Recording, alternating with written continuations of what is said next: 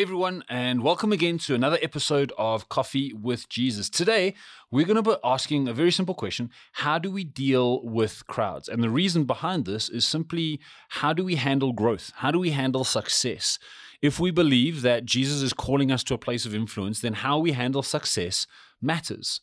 How do we handle life when things start to accelerate, prayers get answered, and miracles start happening? How do we handle these things? And so today, if you're new to our podcast, welcome. Thank you so much for tuning in. And we do this every Tuesday, and we leave it up, and we just ask that we come together for a little while, and we just spend time over a cup of coffee or tea, hot chocolate, whatever it is, and we ask, how can we become more like Jesus? How can we reflect him into our world? So subscribe to this podcast on whichever platform you find yourself on, and let's dive into today's session. Again, today's question is, how do we handle crowds? How do we cope with crowds? Now, I'm going to read to you a passage that's quite famous. It's quite lengthy, so just stay with me, and then we'll unpack a few things out of it. So Gospel of Mark, chapter 6, beginning at verse 30. The apostles returned to Jesus and told him all that they had done and taught. And he said to them, "Come away by yourselves to a desolate place and rest a while. For many were coming and going, and they had no leisure even to eat. And they went away on the boat to a desolate place by themselves. Now many saw them going and recognized them, and they ran there on foot from all the towns and got there ahead of them. When he went ashore and he saw the great crowd, he had compassion on them, because they were like sheep without a shepherd. And he began to teach them many things. And when it grew late, his disciples came to him and said, 'This is a desolate place, and the hour is now late. Send them away to go into the surrounding countryside and villages and buy themselves something to eat.' But he, Jesus, answered them, 'You give them something to eat.' And they said to him, 'Shall we go and buy 200 denarii worth of bread and give it to them to eat?' And he said to them, 'How many loaves do you have? Go and see.' And when they had found out, they said, 5 and 2 fish. Then he commanded them all to sit down in groups on the green grass. So they sat down in groups by hundreds and by 50s. And taking the 5 loaves and the 2 fish, he looked up to heaven, said a blessing, and broke the loaves and gave them to the disciples to set before the people. And he divided the 2 fish among them all, and they all ate and were satisfied. And they took up 12 basketfuls full of broken pieces and of the fish." Now, the context of this is the disciples have just come back from their ministry journey. Jesus sent them out 2 by 2 to go out, preach, and take authority over any unclean spirit, bring healing. And they were living out the mission and vision of the gospel. I'm sure they'd seen some amazing things. And the beginning of this story we just read is them returning to Jesus. They're coming back with stories. They're coming back with testimonies. They want to debrief with the one who sent them. And it seems like Jesus invites them to have a rest, to come and rest a while. I love that moment, because it's like Jesus says, "Come away with me," and we can just chill, and we can just catch up on everything you have seen and done. We can re-energize ourselves for a bit. He even suggests going to a place where there won't be any people, because he knows Jesus has been connecting with crowds for so long. He's been connecting with people, and so he goes, "Let's go somewhere where the crowds won't be." Sounds awesome. And this for me is one of my dreams, to just go away with Jesus to speak about a season of ministry without having people interrupt us. But often the thing about ministry is that it never stops. If you're in the season of success, having a break seems impossible. When they get to the middle of nowhere, they realize that people have gone ahead of them, and their relaxing moment, their time with Jesus, has been hijacked by the crowd. I don't know about you, but in this instance, I would have wanted Jesus to send the people away. But Jesus' heart is always for the crowd of people who are looking for him. The heart of Jesus is always for the lost. It is always for the searching, for the seeking. Jesus was always willing to make time for the crowds. Sometimes I think we come to church, we come to Jesus hoping for a moment just with us, and it can feel like it's been hijacked by crowds, by people, by success, by influence. People want to talk to us. Sometimes we can come to the end of a week, and the last thing we feel like doing is serving people. We just want a time with Jesus. The last thing we want to do is we want to engage with more of people. And yet Jesus, in that moment, we see Jesus, his heart is for the crowd. We come and we serve not because we have to, but because the crowds are important to the one who is important to us. Sometimes this can be draining. Sometimes, like the disciples, you may be at the end of a tough season of success, and then you have to deal with the call of Jesus. You have to deal with something. You have to deal with increase. You have to deal with more success. And sometimes the greatest hindrance to success is our own tiredness. But here, what happens in this passage, in the midst of their tiredness, in the midst of their depletedness, Jesus invites them to be part of a miracle. Did Jesus need them to feed the 5,000? No, but he includes them in on the miracle. And often that's what Jesus does. When we're at our tiredness, when we're at our worst, when we're at our empty, when we're at our depleted state, he invites us into a miracle. And so I want to just talk about a couple of things from the story. The first thing is that there is always bad timing with the crowds. So often success, often influence doesn't come when it's convenient. You know, Jesus seems to have the worst timing for things. He was trying to get away for the disciples, but in the middle of their holiday, in the middle of their break, crowds arrive. And I want us to get our heads around something. Success is never going to come at a convenient time. Influence is not going to fit into our schedule. Crowds are not going to be sympathetic to our energy levels, nor is success.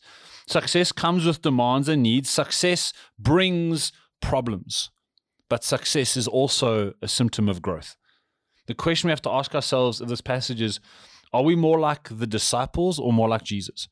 Can we make time for what's in front of us? Or are we so tired that we want to dismiss what's in front of us? Sometimes in dismissing the thing that's in front of us, when it looks like an inconvenience, we miss a miracle. We miss the next level of success. We miss the next level of influence. And so we got to get used to bad timing. Second thing is that the way Jesus deals with the crowd, the way he deals with greater levels of influence is he asks for raw materials. He says, what do you have? What do you have? Don't go outsource it. What do you have here and now to feed these people?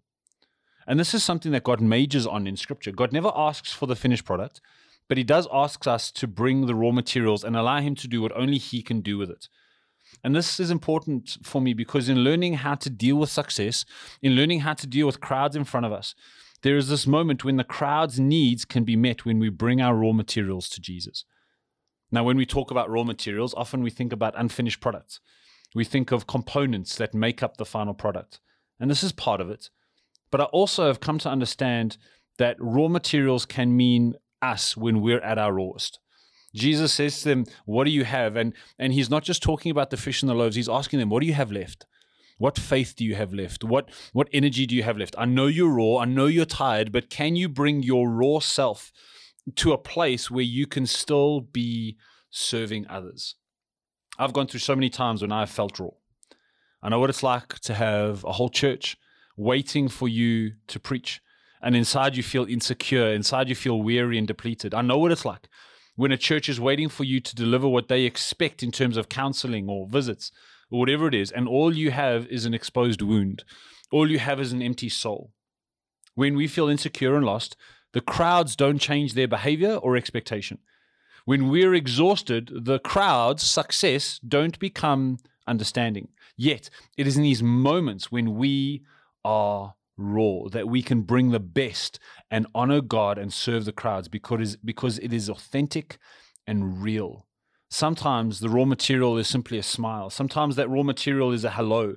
Sometimes that raw material is just doing what's in front of you, meeting a need, saying goodbye. What is that raw thing that's in front of you? The third thing that I love about this passage is the fact that Jesus was OCD.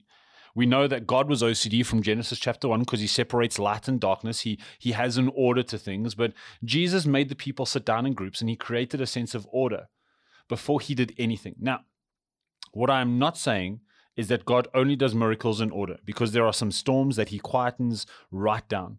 What I am saying is that where we bring a sense of order, where we can do our part to make sure things are excellent and run smoothly, we should. And here is the reason. Order doesn't make it easier for God to do the miracle, but it does make it easier for people to receive the miracle because you have removed obstacles that were in their way. When we help people find their parking spot, when we help people make sense of their budgets, when we help people get a product, or when we help people find a job, what we're doing is we're creating order so that they can find themselves in a place where they can receive a miracle. When we open our homes and make sure the environment is welcoming, we're creating order so that people can receive their miracle. Sometimes we can see the little things as just little things. I wonder how the disciples felt watching a crowd of about 10,000 spread out and sit down in groups of 50s and 100s. I wonder how long that process took. I wonder if they thought it was a waste of time because all they had was 5 loaves and 2 fish. What I do know is that after the miracle, they thought it was important enough to include in the account of the miracle.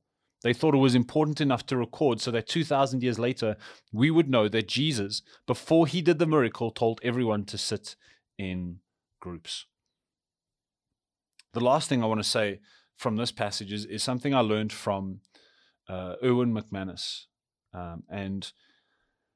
There are 12 baskets left over. Each disciple had a leftover basket to take with them. But who were the leftovers for? The disciples had eaten as well. The passage says that all ate and were satisfied, and this includes the disciples. The leftovers were not for the disciples because they had missed out. The leftovers were not for the disciples because they weren't there, they weren't present, or because they were hungry. What if the leftovers were for people who missed the moment but still needed nourishment? Part of navigating the crowd in front of you, part of navigating success that comes at a bad opportunity, part of navigating influence that isn't comfortable or that doesn't make sense, part of it is understanding that everything we get from it might not be for us. There might be people who aren't in the room. There might be people who aren't involved in the miracle, but who still need the nourishment from that miracle. And that's why our testimony is so important. That's why our story is so valuable, because what we need to do is take our story, take that nourishment, and give it to those people who weren't there to witness the event. And so you might go through a season of success where crowds after crowds come. What about those people that couldn't be part of the crowd? How is your success, how is the extra that you get going to not just benefit you and your family, but benefit those who couldn't be at the meeting? So I want to encourage you. We need to understand that there might be leftovers from the miracle that God's calling you to deposit, to take with you, so that those who weren't there might receive of the miracle. I know that there are many people who are going through seasons of great expansion and influence and success. And today I just simply want to ask you, at the end of a tiring season, when you feel like you've done enough, when you feel like you've earned your right to rest and stop, what then if God calls you to another miracle, another venture? The thing I love about this passage is that often when we think we're done, God has greater potential. God still sees things in us that can benefit the world. Sometimes when we get to a retirement age, God says, yes, but you can still be part of another miracle. Sometimes when we've built the company and we hand it over, God says, yes, but there's still another crowd that's hungry. Sometimes when we've built a great marriage and our kids are out the house, God says, yes, but there might be an orphan. There might be a baby that could still use a good home. What is God saying to you? Where is he calling you to a brand new miracle? And you might be going, I'm tired, I'm worn out, I'm depleted, I don't have anything left to give. And Jesus would say, well, what do you have? It might just be the rawness of your experience. It might just be the rawness of your emotions. And then God was saying, can you create an environment? Can you create order? And can you use your extra to impact the lives of those who weren't there at the start? God, I pray that you would give us eyes to see, ears to hear where people are still hungry. Would we never push the crowds away? Would we always have your heart for the crowds? Even when we are tired, emotionally depleted, God, would you help us to see crowds through your eyes? And God, I pray for each and every single one of us listening to this, who have achieved some level of success, who have received what they worked hard for. God, I pray that we would never then just rest, that we would never just build bigger barns, but that we would always have eyes and ears open to see what the next miracle is that you're calling us to be a part of. Pray this in your name, Jesus. Amen. Hope that's encouraged you, and we will see you again next week, next session of Coffee with Jesus. God bless you, everyone. Have an amazing day.